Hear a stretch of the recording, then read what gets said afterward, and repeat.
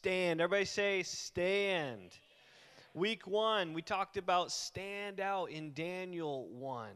We learned we need to make God the priority, right, if we're going to stand. And make decisions ahead of time if we're going to stand. If we find ourselves in a spot and we didn't decide ahead of time what we were going to do in that situation, we may fall, we may crumble. But God says, decide beforehand, right? Daniel resolved not to defile himself. We need to resolve things in our life, situations, even young people. When you get together with the opposite sex, you have to resolve what's going to happen in those moments, because if you don't, then you will crumble and fall to temptation, right? Week 2, stand firm. I say firm. Firm. Know what you're standing for, right? Know your word. Stick to your stand. You just say, remember Daniel came in to King Nebuchadnezzar. He's like, are you sure you don't want to bow down? He said, no, I'm sticking to my stand. And remember that Jesus stands with you, right? Doesn't he? He's right there in the middle of the fire. Even through time and space, he was with Shadrach, Meshach, and Abednego. And he was there. Amen? And then you can sing, I'm still standing. Everybody remember that? I'm not a good singer, but whatever. But today we're looking at Daniel 4. If you want to open up your Bible, and we're gonna let's practice what we preach today. Let's stand, and let's look at this verse together. Daniel 4:27. And then later on, we're going to have a chance to read from this. We're encouraging everybody, bring your Bible. Sometimes we go a little fast, so I apologize. But at least if you keep with Daniel 4, I'm going to hop around to a couple other spots. Keep it in Daniel 4. You'll be able to look through here. But here's what it says. King Nebuchadnezzar, King Nebuchadnezzar, there you go. Please accept my advice. Stop sinning and do what is right. This is Daniel speaking. Break from your wicked past and be merciful to the poor. Perhaps then you will continue to prosper. Grab someone's hand there. Lord, we pray today that you would speak to us through this message, through your word. Lord, that we would stand. We'd stand out. We'd stand firm. And Lord, today we would stand up. In Jesus' name, and the church said, you can be seated. Hey, we've got a lot of different people in the room today, don't we? We got some quiet people, some loud people, some funny people. Isn't that what makes God's church so great? Is that we're all different. We all look a little different. If we all look the same, it'd be kind of boring. If we all talk the same, it'd be pretty boring. If we didn't have a southern accent in the house, we would be really boring. Aren't you glad to be in Florida? Right? Amen. That's what I love. I love the accent. But we're all different. And you know that some of us are naturally non-confrontational. Any non-confrontational people in the house? Hey, you actually put your hand up. You're a little bit confrontational, maybe. Get out there. Some of you didn't. Some of you that are non-confrontational didn't even want to raise your hand because you're like, that could be controversial. But some of us are more passive. That's okay. God made you non-confrontational. Now, does anybody have a problem or maybe more confrontational than others? You got to raise 2 hands up. Because sometimes that might happen. They might say, all right, turn your back and raise your hands.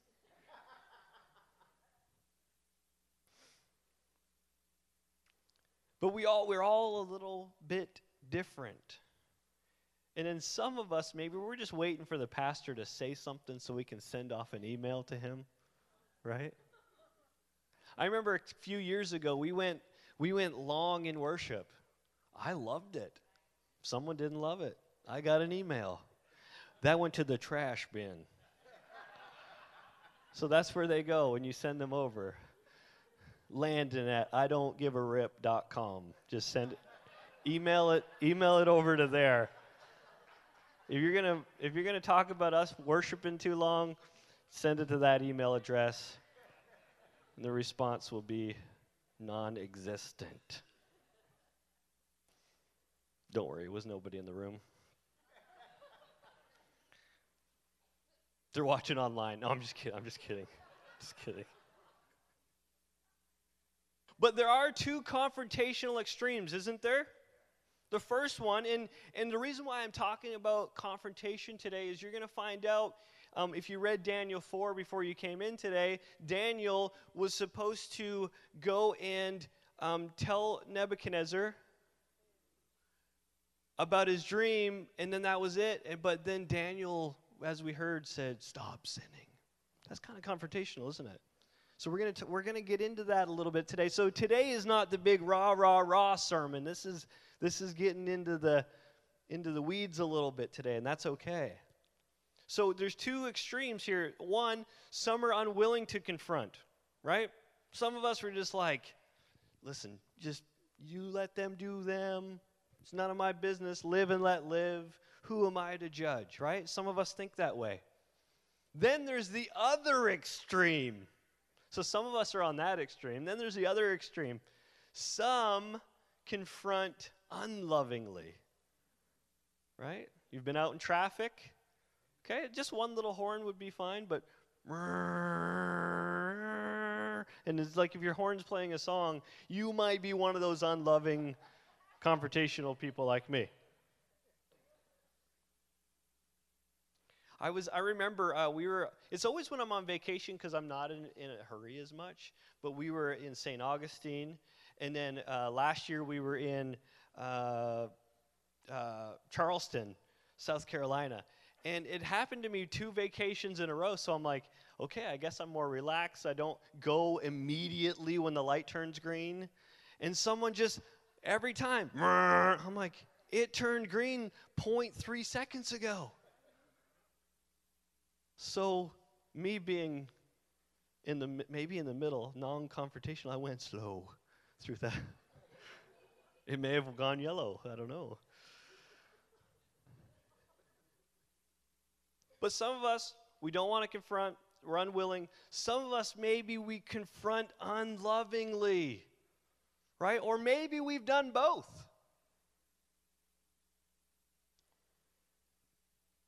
Either we take a stand or we stand up, or we don't take a stand, or we stand up in the wrong way, or with the wrong thing. Some things we don't need to stand up for, right?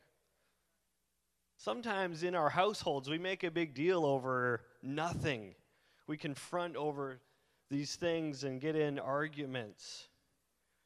But there are times where our child maybe is making a bad decision where we got to stand up, right? We got to confront lovingly. Family member, an employee, and this one's a joke, but friends who have 2 cats, they're asking if they should have a third. That's a time to confront. Say, listen, you don't need any cats because cats are from the evil one. You're laughing because you know it's true. But let's get back to the story. So King Nebuchadnezzar, he's there, and he's this evil king. He took these young people, he went over and took over Jerusalem and destroyed their religious items and all of these things. And even he was so evil that Saddam Hussein believed he was the incarnation of King Nebuchadnezzar. Did you? Yeah. Isn't that crazy? You know, King Nebuchadnezzar even started to turn toward God. You'll see it as you read through Daniel 1, 2, 3, and 4. You start seeing little hints like, oh, who knows, King Nebuchadnezzar. But pride would start to kick in. So God, this is what we're talking about today. So God gave him this crazy dream. Any dreamers out there? Anybody had a dream last night? I've had all sorts of dreams. And dreams mean different things, and we'll get to that in a little bit. But he had this crazy dream, and the dream rattles him so much that he brings people in to try to interpret the dream. It almost sounds kind of like the Pharaoh story again with Joseph, doesn't it? All these people come in, and one translation says that they wouldn't, or they couldn't interpret the dreams, and some would say they wouldn't interpret. So the translation just a word off. And so a lot of the scholars thinks that it would be, they said they wouldn't interpret it because they didn't want the messenger to be killed because of the meaning behind this dream that God gives this prideful leader, right? So it rattles him. And then he calls in Daniel. And they renamed him Belteshazzar. Called him in, and Daniel's no longer a young boy at the time. Scholars say he could be between 40 and 50 years old at the time. They call him in, and Daniel is in a little bit of a predicament. But it's not going to be on the screen because I want you to bring your Bible. So we're going to look physically at the Bible here, and I'm going to read part of what the king speaks to him. I'm going to read from verse 10 to about 15 in Daniel 4. So this is what it says. These are the visions I saw. This is the dream. While lying in my bed, I looked, and there before me stood a tree in the middle of the land. Its height was enormous. The tree grew large and strong, and its top touched the sky. It was visible to the ends of the earth. Its leaves were beautiful, and its fruit abundant. And on it was food for all. Under it, the beasts of the field found shelter, and the birds of the air lived in its branches. From it, every creature was fed. In the vision I saw, while lying in my bed, I looked, and there before me was a messenger, a holy one, coming down from heaven. He called in a loud voice, "Cut down the tree and trim off its branches. Strip off its leaves and scatter its fruit. Let the animals flee from under it and the birds from its branches. But let the stump and its roots, bound with iron and bronze, remain in the ground in the grass of the field." So here's this dream that King Nebuchadnezzar has. Ooh. And he tells this dream to Daniel because he figures Daniel will be able to interpret the dream. So imagine you're sitting there in front of the highest office in the land, and he tells you this very basic dream. Right? That's why the other people, they could interpret it, but they wouldn't interpret it. Because they didn't want to tell the king what the dream meant, because it was not favorable to him. So what was Daniel going to do? There was a little bit of silence if you read the scripture. And you know what? Daniel couldn't really say, "Sorry, I can't," or "I've retired from interpreting dreams. I retired from standing up." No, it was his moment. You know, I did a little bit of research on dreams. Have you ever researched dreams? Different types of dreams.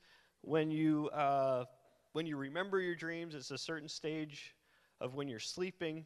But falling really means a lot of times is there's going to be something, or there's something in your life you can't control. Forgetting the exam, or have you ever had that dream you're back in high school and there's an exam and you didn't study for it? I have that. Because guess what? What does it mean? You're not prepared for something. Pastor Lindsay's like, "That's not me. That's you, Pastor Landon." Or you're stuck somewhere in the dream. I've had it where I'm in a room or I'm trying to get somewhere, and the whole dream you could never get to the place you're trying to go. simply just means you're overwhelmed by something. If there's dirty water in the dream, it means you're getting sick or there's something in your body. Chocolate. That in your dream means you deserve to be rewarded. And in your dream, if you have to go to the bathroom, guess what? You have to go to the bathroom. Get up. It's time.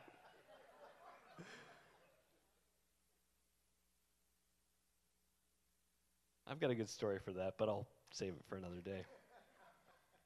So Daniel's quiet for a moment, and he's getting ready. He's probably saying, Lord, help me interpret this the right way, but help me confront in a loving way as well.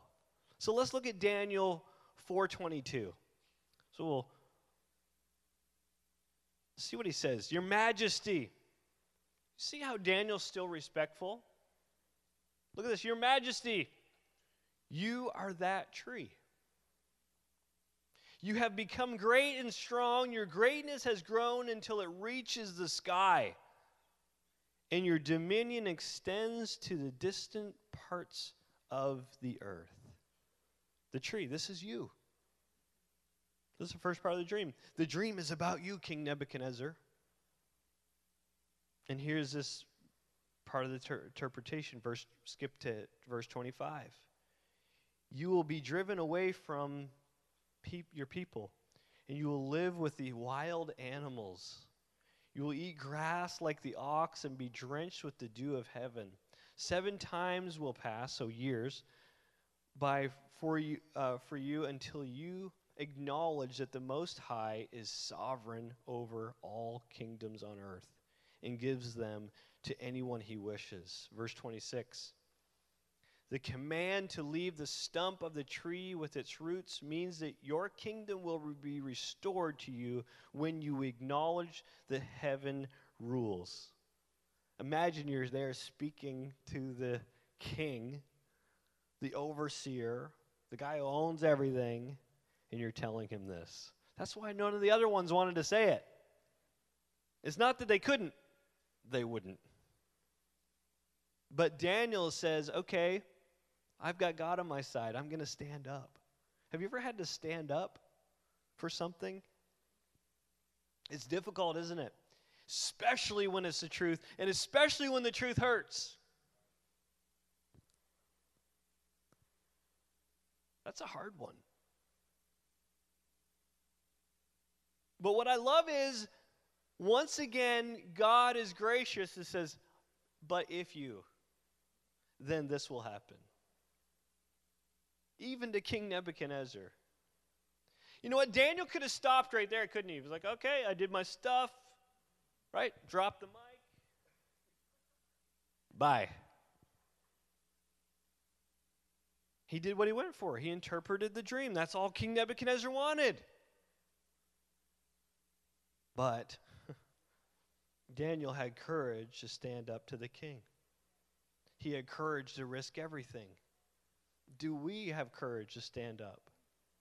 I'm not talking about stand up for everything.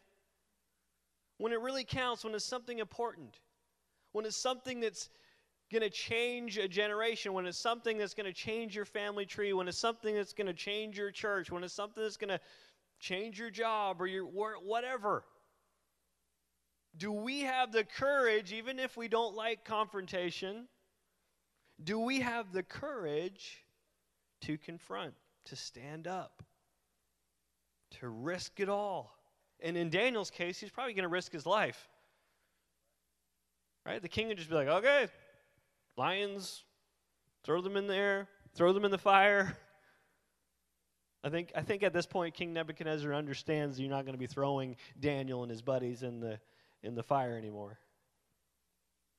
You know, he didn't stand up to the king because he was arrogant or he's a know-it-all, right?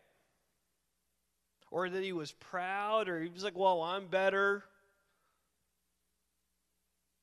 No, he stood up to the king because he loved the king. And he wanted him to know something that was very important.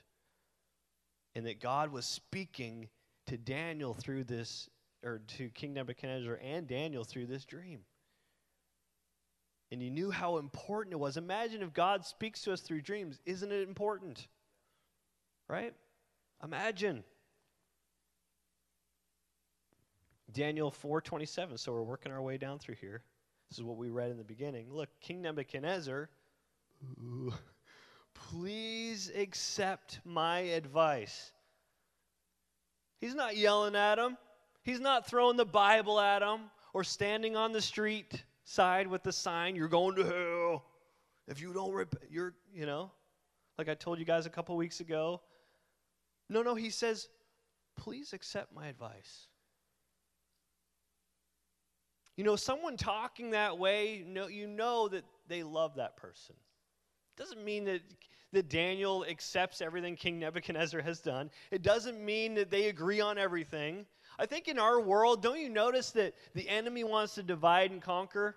Well, they're Republican. Well, they're Democrat. And we can't have a conversation. Wrong. No. We can have a conversation. I don't need to accept everything that David believes to be his brother in Christ. We can be brothers in Christ just because. We don't need to agree with everything each other we do. Doesn't mean we have to do what that person's doing. Or say it's good, it's not sin even, right? But the enemy wants to divide and conquer, and he's hoping that a political thing will do it. He's hoping a war will do it. He's hoping whoever's in the White House will do it. But as Christians, we won't stand for it. We'll stand up for the right things at the right time for the right reasons. Amen? Stop sinning and do what is right. Have you ever had to talk to someone like that before? Maybe your kids, right? Stop sinning, do what's right. Break from your wicked past and be merciful to the poor. And look at this, perhaps. Everybody say perhaps. We got Daniel 4:27 up. Perhaps then you will continue to prosper. Perhaps. Maybe. And I think in moments like this, when we're going to stand up to something or someone, we need to be prayerful in that confrontation. Amen? So how do we do this? Well, I love what Galatians 6:1 says. It says, dear brothers and sisters, Galatians 6:1, dear brothers and sisters, if another believer is overcome by some sin, you who are godly should gently and humbly help that person back onto the right path. Amen? Gently, humbly. Isn't this God's way? And be careful. Everybody say careful. And be careful not to fall into the same temptation yourself. So here's a few things that you'll want to write down today. 2 simple prayers. Number 1, 2 simple prayers. God, help me confront with the goal of restoration. We're not confronting people just because I'm right and they're wrong. If it's that, you're probably not going to confront the person. It's gently, humbly. The goal is to restore the person. The goal is not to be right, because that would make you wrong. The goal of helping others is to be right with God. That's what's right. And so when I go to a brother or sister, and then also people want to confront everybody, right? On Facebook, we're confronting people we don't even know. Right? Brrr. Right? Keyboard heroes or whatever they call them.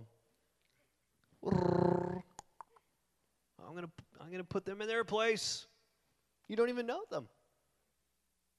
And they're going to go on there and see, oh, they put scripture on there, and they're confronting me. And the approach really matters, doesn't it? You're like, Pastor Landon, you're talking about confronting people today? I don't confront anybody. Well, today's your day. No.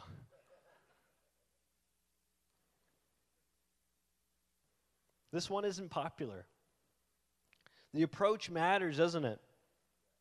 You know, I remember when I was 18, 19 years old, I was working at a camp.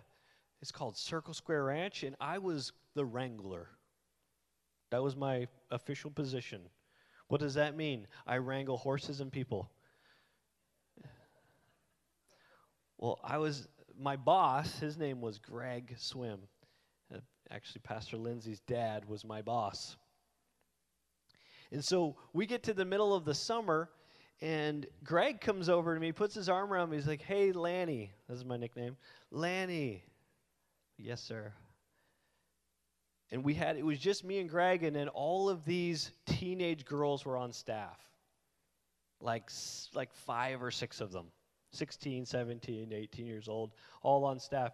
He's like, you're working these girls too hard. Remember, they're here to volunteer. He didn't yell at me. He was careful. He was gentle. And he wasn't the type of guy to correct much. He'd just kind of live it, and you'd watch him, and you'd do what he's doing. But guess what? When he said something, it was important. Some of us say stuff all the time, and it's never important.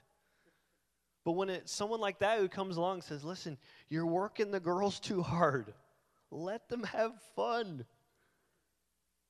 It's like, oh, yeah, you're right.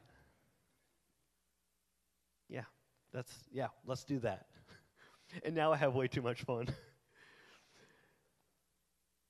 But guess what? He cared enough for me, and he cared enough for those girls to come and speak to me in love. Isn't that great? Do we care for other people that way? Enough to say, my approach matters when I go to speak to them, and I'm going to do it, what? Gently and humbly. You know, and my wife has done the same. You know, and I know it's important to her, whatever it might be that she may confront me with. But normally, probably 99.999999% of the time, gentle and humble.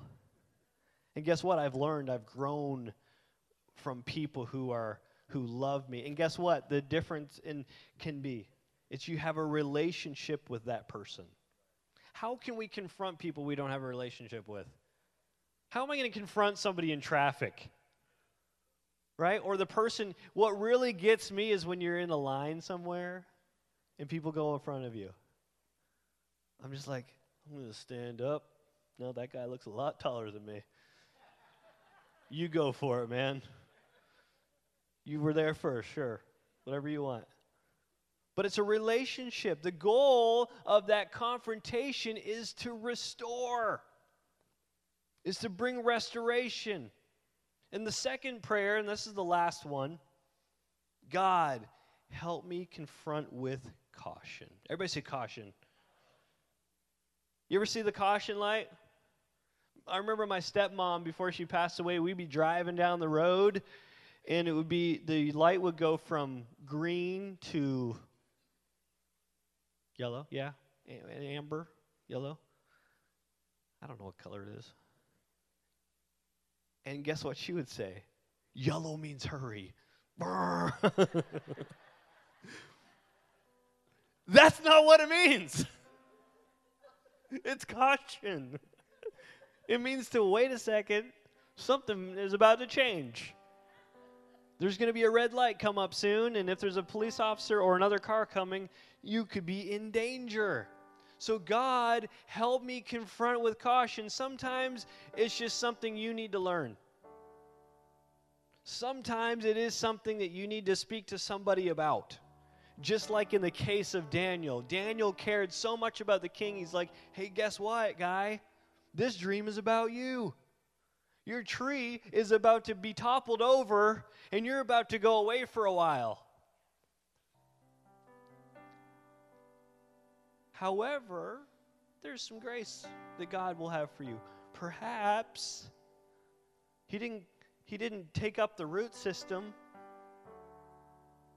Perhaps if you follow the ways of the Lord, your kingdom can be restored. Maybe some of us need to hear that today about our marriages, or relationships with our children, or people at work, or people we haven't called for a long time. Maybe today's your day. Maybe today is Restoration Day. And maybe there's so much water under the bridge that you don't have to worry about confronting them. You just have to love them. So God, help me confront with caution. Look what the rest of Galatians 6:1 says. And be careful not to fall into the same temptation yourself. I think a lot of times when we're confronting, we come at a posture of, I'm better, I'm above, I don't sin as much as they do, their sin looks worse than mine. That's not the way to do it, because look what it says in Matthew 7:5. This is Jesus. Look how confrontational this is. You hypocrite. First take the plank, first take the 2x4, the 4x4, pressure treated, out of your own eye. And then you will see clearly to remove the speck from your brother's eye. When we pray, God, help me be cautious in this situation. Take the plank out of my own eye so I can help my brother, sister, take the speck out of their eye. Because isn't it easy? Because we got this plank, imagine, right? And our other eyes look like, oh, you got a little speck right there. But how in the world can you get close enough to that person with the plank between you? God, take that plank from me. Let's stand before we go today.